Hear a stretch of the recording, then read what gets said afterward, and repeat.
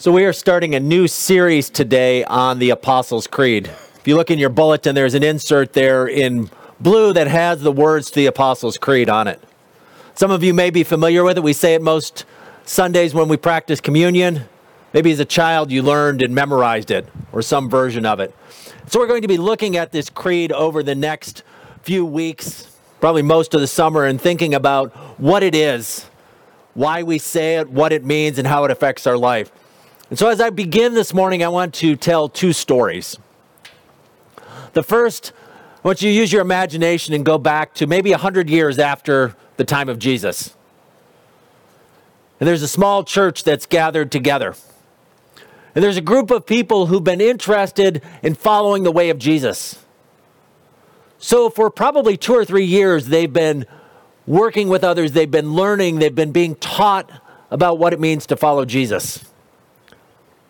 The big word for that is catechesis.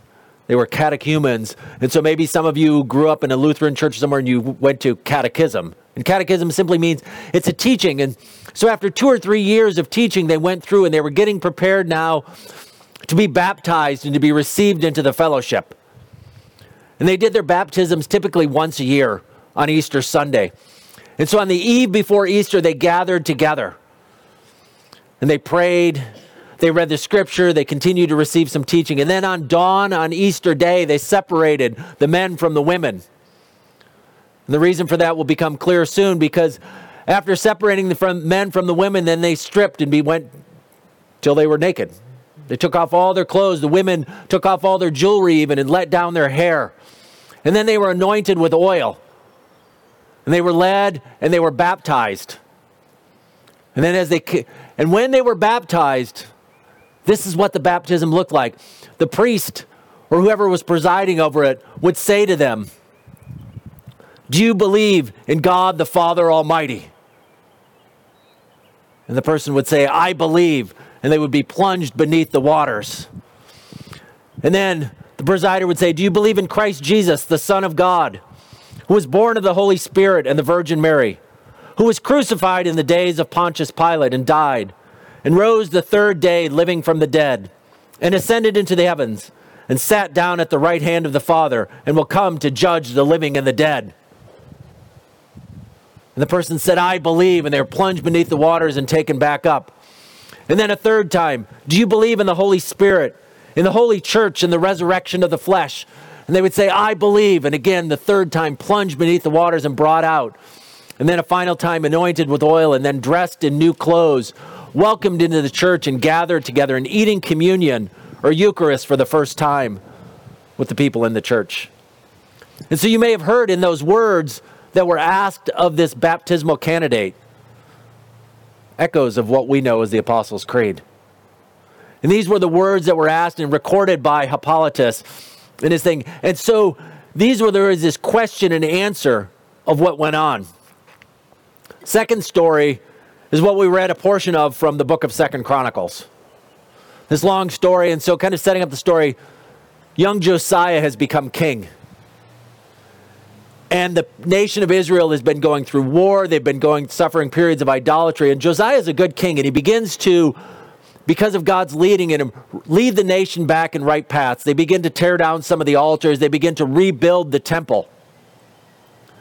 And in the midst of rebuilding the temple, they discover the book of the law. They discover what we call the 5 books of Moses: Genesis, Exodus, Leviticus, Numbers, Deuteronomy. These stories of God's creation and also the laws given to the people of Israel. Now notice what's happened here. The people of Israel have been living, and they don't even have what we would call a Bible. They have no scripture. They have nothing. They've been kind of existing on their own. And there's this great excitement when finally they discover the book of the law. And so they begin to read it, and ultimately Josiah says to them that they're supposed to read it. And so later on, and down in verse 30, describing Josiah, says, "He went up to the temple of the Lord with the people of Judah, the inhabitants of Jerusalem, the priests, and the Levites, all the people from the least to the greatest. He read in their hearing all the words of the book of the covenant, which had been found in the temple of the Lord. Then it says, the king stood by his pillar and renewed the covenant in the presence of the Lord, to follow the Lord and keep his commands, statutes, and decrees with all his heart and all his soul, and to obey the words of the covenant written in this book. So here are these two stories, and I want us to keep those two stories in mind, because what Josiah does is he discovers this book, and then he says, you need to hear this book. You need to hear what God has said. But it's not just enough to know what's said. We need to obey it, and we need to do it. And so these two stories kind of serve as a helpful frame as thinking about this Apostles' Creed. And so as we begin the series today, I want to kind of begin with three questions. Well, where did the creed come from? What's the function of the creed? And then maybe just a little bit about what's our goal? What's our hope for this series as we spend the summer together? So where did the creed come from? We've got this thing, we call it the Apostles' Creed. Well, truth is, we don't really know where it came from. Now, there are some kind of fanciful stories. One fanciful story suggests that the apostles, so another word for apostles means the sent ones, or we would call them the 12 disciples, they were sitting around one day, and Peter says, well, I believe in God the Father, Almighty, maker of heaven and earth. And somebody says, well, I believe in Jesus Christ, his only Son. And they kind of went around and all 12 of them added something to it. Probably not. We don't know where it came from, but we know that it kind of sprung up in all these different places. We heard about it in this baptismal liturgy. Irenaeus, who was a priest in Gaul, or what we would call modern-day France in the 2nd century, so again, in the 150, 170 AD, talked about these same words. So all across where people were following Jesus, they were developing this basic summary of what it means to believe. And so as we think about, well, why do we have creeds? And so the Apostles' Creed is not the only one. There's one called the Nicene Creed. And then many other denominations have creeds or confessions. There's the Westminster, there's the Heidelberg, there's the Augsburg. And so depending on the church, and there's these long lists of, the Apostles' Creed is probably one of the shorter ones. And the Nicene Creed is one perhaps you're familiar with. But one of the ways that the creed functions is to teach. It's an educational thing. It's a way to tell a story. It's a way to remind us of what's going on. It's not merely a list of propositions, but you notice it tells a story. I believe in God the Father Almighty, maker of heaven and earth. It begins with God creating, and then God sending his son Jesus, and Jesus redeeming all things, and then ending with this picture of, I believe in the Holy Spirit, and the resurrection, and the life everlasting. And so it's this story that goes on. It tells us the created world is God's domain. And he becomes incarnate. And it's about what we believe. But so why make creeds? Why do you think the church made these creeds? I mean, again, whether they were come out of roots or eventually sometimes in confessions. One is, it was a way to spot and avoid misleading versions. So you can imagine in the early church, as the church spreads, there's no internet, there's no Google, there's no different ways. So as you go into a new community, or as you're sitting in your church and someone's telling you a story, you say, well, is that the right story? Is that the true story? It's the same sort of things we struggle with today, isn't it? An event happens, something goes on, and there's various perspectives, various ideas of what really happened or what's true. And so the church was trying to sort out, well, what's the truth of the matter? What's the right thing?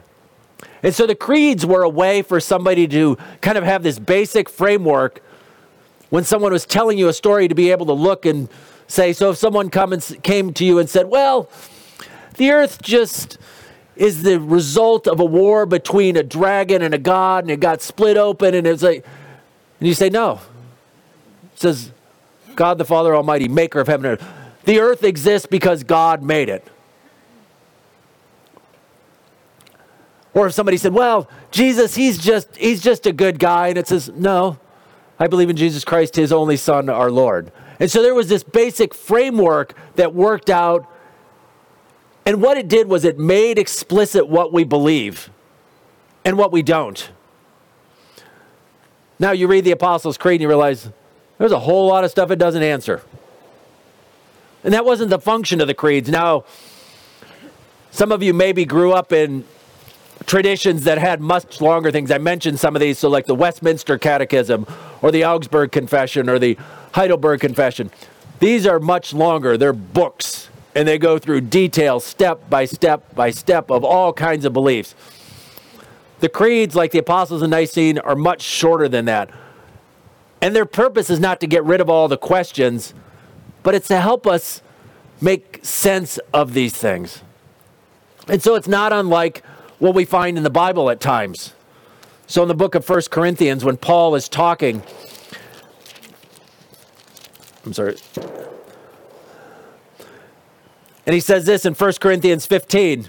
He says, "For what I received I passed on to you as of first importance, that Christ died for our sins according to the Scriptures, that he was buried, that he was raised on the third day according to the Scriptures, that he appeared to Cephas and then to the 12.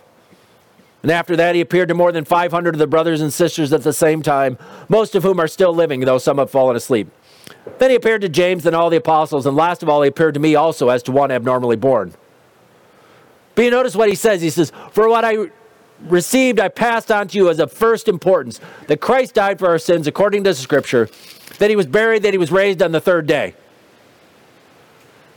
It's not all the details. It's not everything about Jesus. It doesn't even explain even all the details of what exactly happened on the cross and different theories of atonement, all this stuff.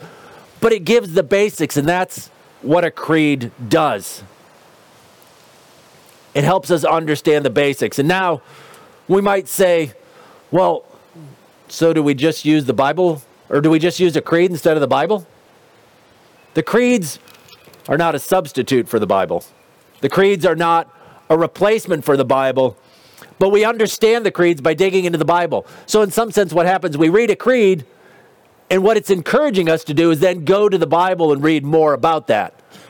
So we read the phrase, "I believe in Jesus Christ, his only Son, our Lord, who was conceived by the Holy Spirit." We say, oh, what's that all about?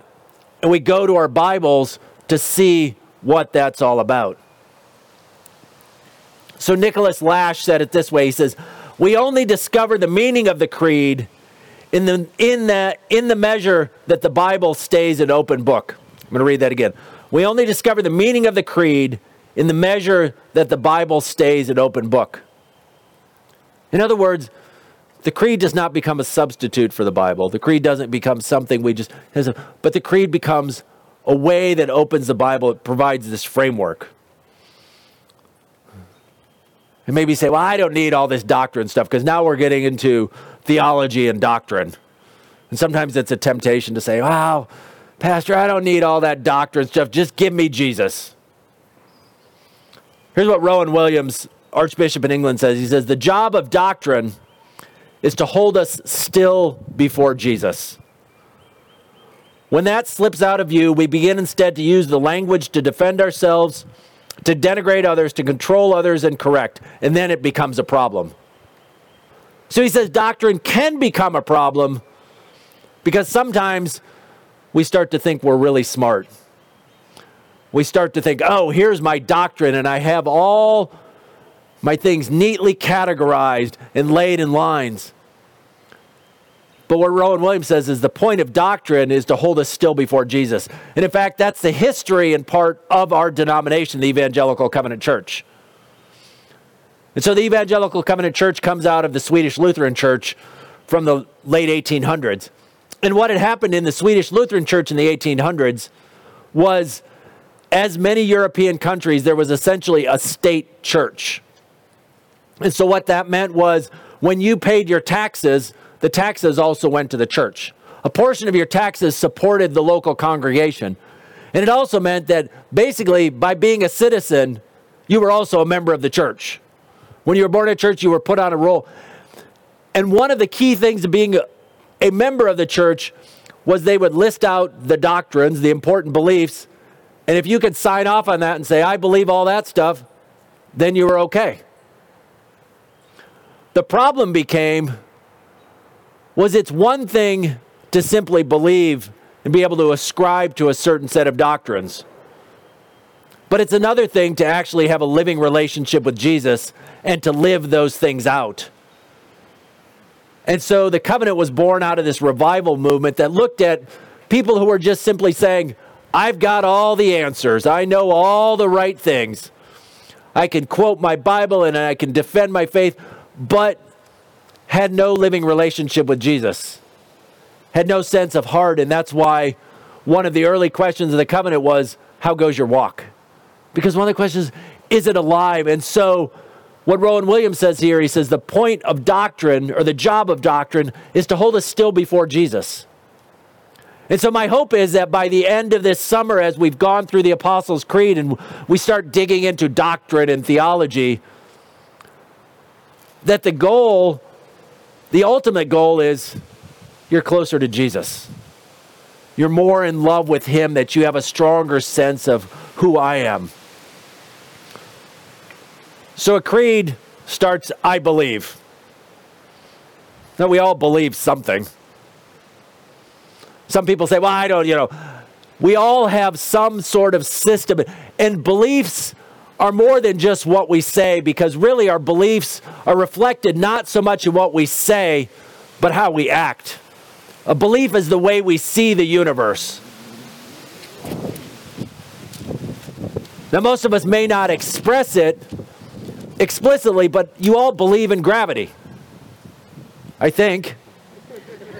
If you don't believe in gravity, I've got a test for you. Climb up there and step off and see what happens, right? But it's not just physics and things like that, but there are lots of things we believe, and sometimes there's a conflict about those things. We say, I believe in this, but we act in a very different way.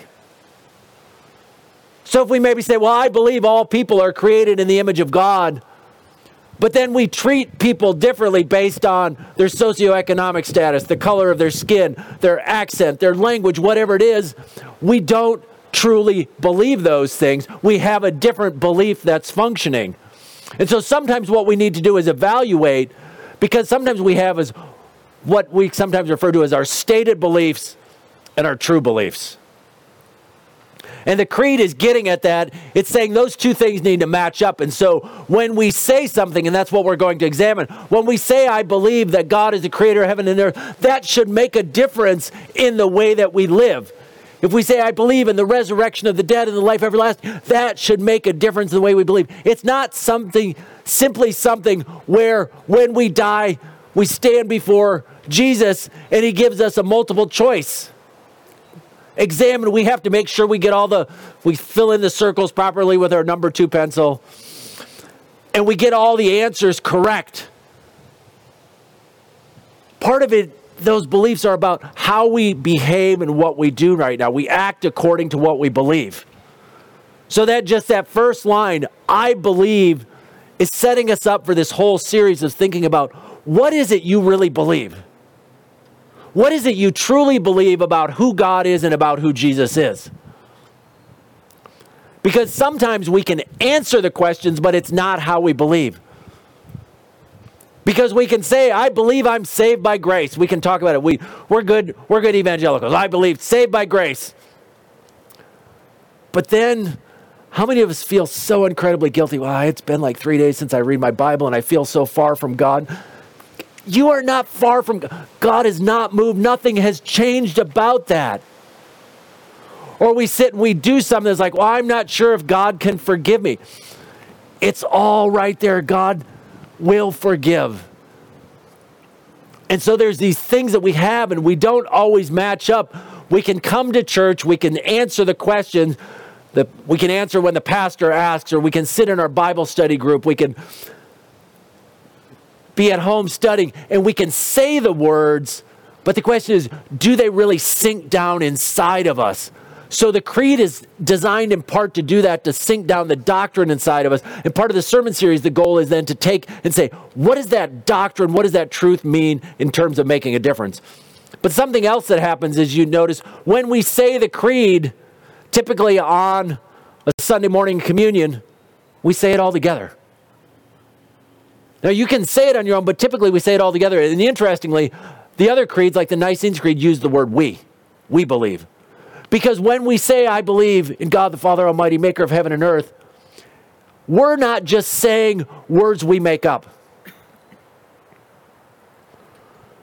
I think of weddings, and I've done a number of weddings over time, and I have a book of list of like vows and creeds and stuff. And a couple stands up, and sometimes they'll choose to write their own vows, but much of the words that they say are the same words that have been repeated by couple after couple through generations. And it unites them to this because it's recognizing that the words we say connect us to something bigger. And so when we say, I believe, and we recite the Apostles' Creed, it's not just us standing alone. It's us reciting it with all the people sitting here in these pews. It's us reciting it with all the other churches here in Muskegon and throughout the rest of the county and through the state of Michigan and across the United States and around the world, that on this day when they gather for worship, many of them will stand in English or in their own language, will say these very words. And when we say those words, we connect to them. We connect to our parents, our grandparents, our great-grandparents, and back to our ancestors who all said these same words, maybe in slightly different forms, but we're connected to them. So the statement of I believe isn't just, well, this is what I believe and this is my truth. It's saying that we're a part of something bigger. And so as I said, part of the goal is to not only understand the creed, but what it teaches, but how to live it. Because knowing the right things is important, but it's not enough. We must do them. And so that was what James was talking about. It's like, yeah, it's one thing to have faith, to believe, but not have deeds. I love that line. He says, you believe that there is one God? Good. Even the demons believe that. And shudder. So it's not simply enough to say, yeah, I believe in God. But how does that make a difference in our lives? And that's kind of without digging in all. James says, do you want evidence that faith without deeds is useless? And he goes on to talk about Abraham. So again, as we read through these creeds and as we say these words, we recognize that it's not simply enough to say, I believe this thing. My hope is that when we leave on a Sunday morning from any sermon, that you simply just don't know some more information. It's nice to know more things. It's nice to learn some new things, maybe learn some new facts about the Bible, understand a Bible story a little bit differently. But ultimately, the goal of all these things, the goal of all our teaching, is that we become shaped, we become conformed, we become transformed, we look more like Jesus because God has a plan for us and wants to make us and change us. So these two things, doctrine and practice, go together. So like Beth Felker Jones, she says it this way. She says, the job is to not get all the answers right. Get an amen for that? Yeah, like we don't have to get all the answers right. She says the point of our study is to grow in our knowledge of and faithfulness to God. Again, it's not a matter of God giving you a quiz at the end of the time. And even if you have your Bible study, that you have Bible study group you meet with, if you read your Bible on your own, the goal is not simply to grow in knowledge, but to grow in knowledge and faithfulness to God. The theology is not simply about information or building a system, it's discipleship. It's learning to put all these things together. So I know we didn't spend a lot of time. We're going to go in the next few weeks, spend more time in some of our scriptures and really look at some of these because you think, you haven't even started yet, Pastor. I got the first two words, I believe. That's how far we made it. We'll move a little faster than the rest of the summer, but not a lot. We're just going to take it line by line and think about what each of these things means. And the goal, again, is to not simply have a good doctrinal statement. The goal is to not simply say the right things. So even as Paul says, he says, I received of you, what I gave unto you as of first importance, that Christ died according to Scripture. We can say that, but more importantly, how does that make a difference? What difference does that make in our life? How does that help us love God more? How does this help us love our neighbor more? How does it help us look more like Jesus? And so that's our goal for this summer. Let's just kind of think through those things and think about what is it we believe using those words of the Apostles' Creed. And then going through it and then thinking about how will that change who we are? How will that change who we are as a people? How will it change us as individuals, as a church? How will we be transformed as we say, and as those words not only become words that are in our head, but in our heart, in our hands, the words that become action? So that when we say, I believe, that it's just as much as we believe in gravity. That when we say, I believe in God, when we say, I believe in Jesus Christ, his only Son, when we say, I believe in the Holy Spirit, that it becomes so much a part of who we are and the way we live, that it affects the way we truly live. So I want us to end this morning by saying those words together. So let's stand together. We're going to recite the words of the Apostles' Creed. And while we're doing that, I'm going to invite our worship team to come forward too, please.